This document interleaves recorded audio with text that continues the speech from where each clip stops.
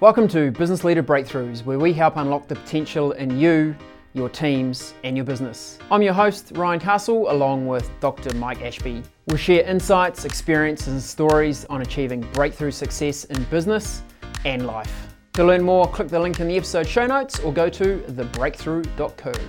Now let the breakthroughs begin. Mike, welcome along to this special edition of our podcast. Ryan, I'm super excited, as they say on all the podcasts we've ever listened to. Not super excited, but maybe super insightful. Ooh, nice. You like that? Yeah.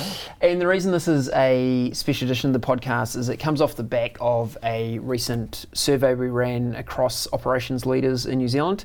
Surveyed over 100 of them in the productive sector and really looked to find out what was going on for them, what challenges do they face, how are they thinking about growth, how are they going coming out of the COVID situation. And we have a full report on that, so we'll put a link to that in our show notes if people want the deep dive data. But we thought we'd utilise this podcast to give people some kind of high-level insights to what we learned from those ops leaders giving their insights to us. Yep, that's and I think the high level bit is the key thing. I think what we're looking for is what are the practical implications of this for business leaders, especially in the operational sector.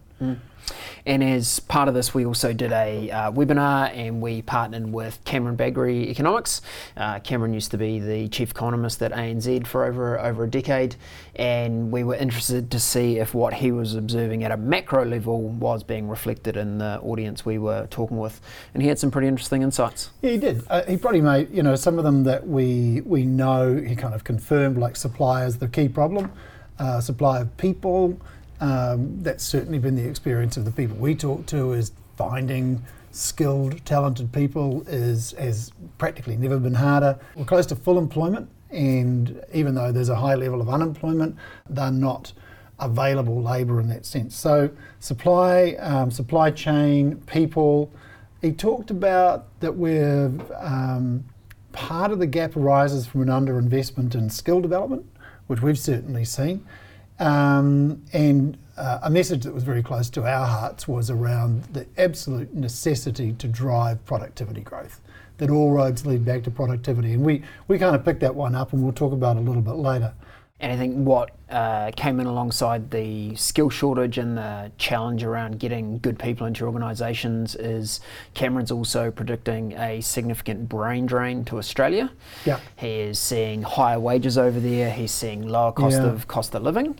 And when the Australian economy is also facing a skill shortage, he is going, I see even more challenge about retention of staff, because many of them are going to look across the ditch and go, hey, there's a better option for me over there, so I'm out of here. Yeah, and look, that's been the historical situation for many, many years. We used to, a long time ago, before we were born, have income parity with Australia, but it's a long time since that happened. It's since the mid-70s we've seen this brain drain occurring, and when there's a 30 to 40% income differential, why would you? It's plus quite nice weather in certain parts, although there's a lot of jellyfish. It's snakes and things that kill crocodiles you. Nothing kills you here. Yeah, well, so true. Look, I think the insight we got from a lot of our survey respondents was COVID was the train smash that never happened. Yeah. Yes, it created short-term impact for people, but for industries outside of tourism, retail, hospitality, actually most of the industries that we surveyed here, being productive sector, they weren't adversely affected and are now seeing a return to quite strong demand. Yeah. And I think there was, for most of them, there was a sharp decline and then a really sharp recovery. It's kind of the snapback recovery. Just keep reflecting on 12 months ago we were just out of lockdown, and still we were sitting there thinking, man, is the global economy even going to survive? Is is society going to survive? It was just so huge. So we count our blessings, and the reality has been, people have been under intense pressure, and that hasn't let up one bit. So what we're observing is significant demand for many parts of the economy, real supply challenge, both material and labour. So the answer goes, if you can't pull harder on those levers, then it's got to be a productivity improvement. And how do you go about productivity improvement? And productivity, we should always have been concerned about this, but we've tended not to be.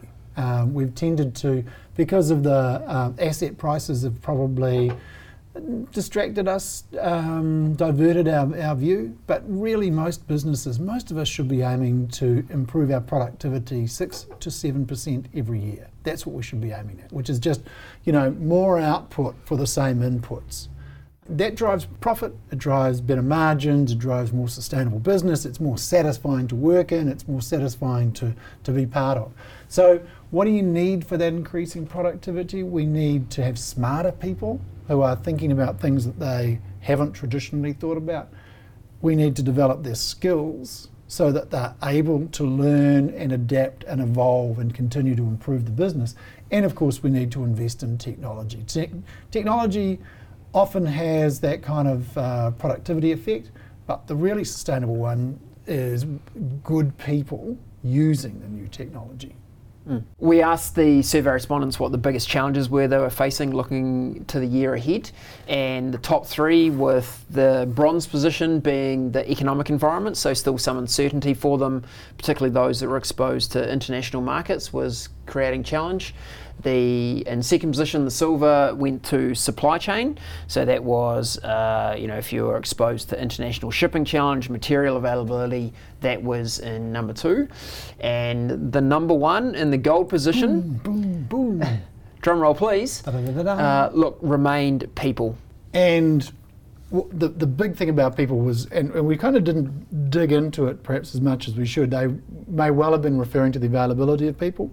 But then when we got down to it, we really sort of drilled into what are the things that matter most, and it's the soft skills. This is what's lacking, and this is a consistent story across all the literature today, is there's a massive shift as everything digitizes and goes AI and the world gets more and more tech.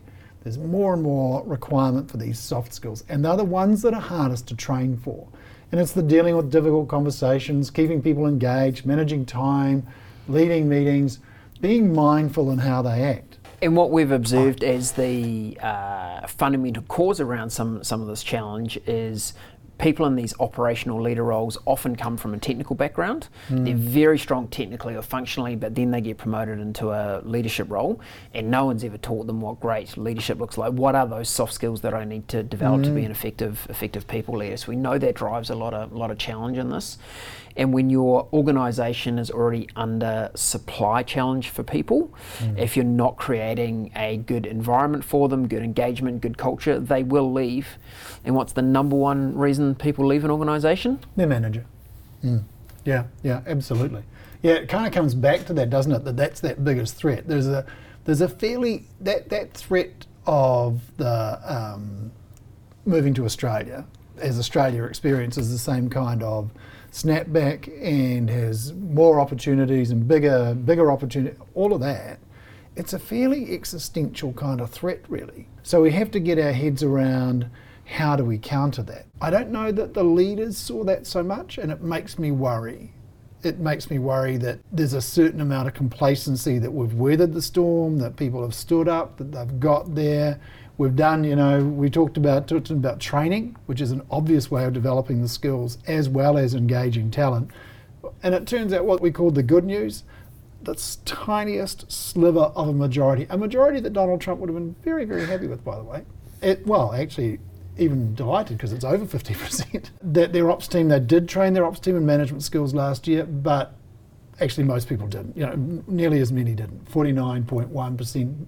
And the bad news about that is that of those 50%, probably most are still using instructor-led training. They're still using workshops and they're using personal coaching. And what we know is that that doesn't work for soft skills of management. It doesn't embed the learning. It doesn't reinforce the learning. It's too kind of, in the moment and not enough about making it sticky. And it certainly can't be done at scale either. Absolutely. And we also asked, what could your ops teams be doing better to our survey respondents? And top 3 there were quality, getting the basics right consistently, people management, working together to find solutions, not just talk about the problem.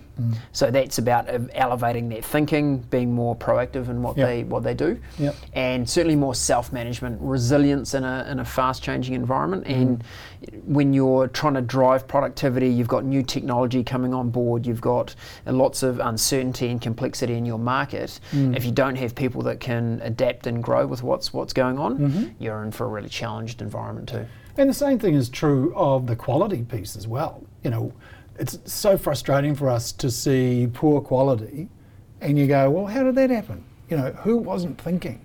Who didn't kind of take that next step of going, oh, that might not work?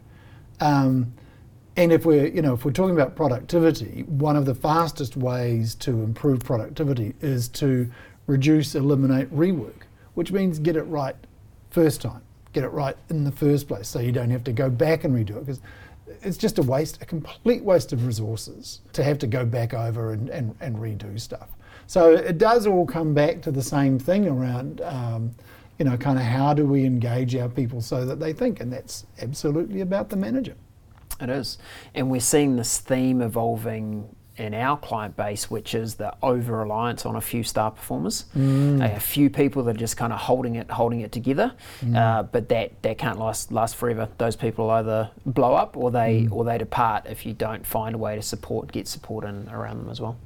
And look, to an extent, that's about how you train them to do that, how you train them to diffuse their own leadership so that they the organisation is less dependent on them. So the challenge with increasing productivity is that we're trying to do that in the context of a gap in the level of skill and capability and indeed capacity that we've got.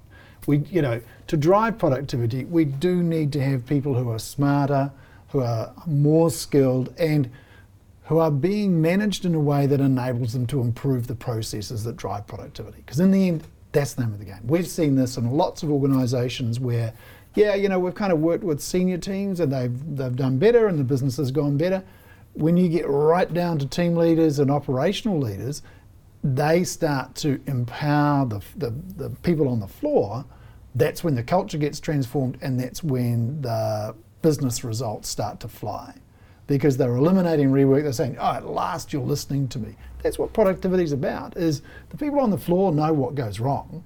Who's asking them, who's enabling them, who's listening to them. That's why we need to train people in management, is the ability to listen and make decisions about how to change to improve that productivity. So we call it people-powered productivity. It's the return on investment we get from investing in managers. We get a better workforce. A better workforce is thinking more. And if they're thinking more and evolving better, we get higher productivity, we get more competitive. That's the equation really. It's how we improve our competitiveness. It's how we, both in the market and even more importantly, the market for talent. And that's what we've got to get our head around. While we're concerned about our markets and our competitiveness from a kind of price point of view or feature attractiveness or whatever else, our real challenges as businesses is our competitiveness for the talent that's in such short supply. So true, Mike. So with the people-powered productivity, certainly something the Breakthrough can help with. We'd be delighted to have a discussion about how we might be able to help your organisation. And if you would like a copy of our full Voice of the Ops Leader survey report, please have a look in the show notes and we'll provide a link in there for you to access that info. And look, let's leave with the question we finished the webinar with. What are you going to do to stop your best people buying a one-way ticket to Australia in the next 12 months? Is locking them in at work, is that an option? Yeah, well, we tried to close the airline, but that hasn't kind of worked. The government could, no, probably not. We seem to want them over here, don't we? That's not going to work. I think we're just going to have to invest in them, pay them more, train them, and make the work more interesting. That should do it. Easy, we'll do that next week. Done.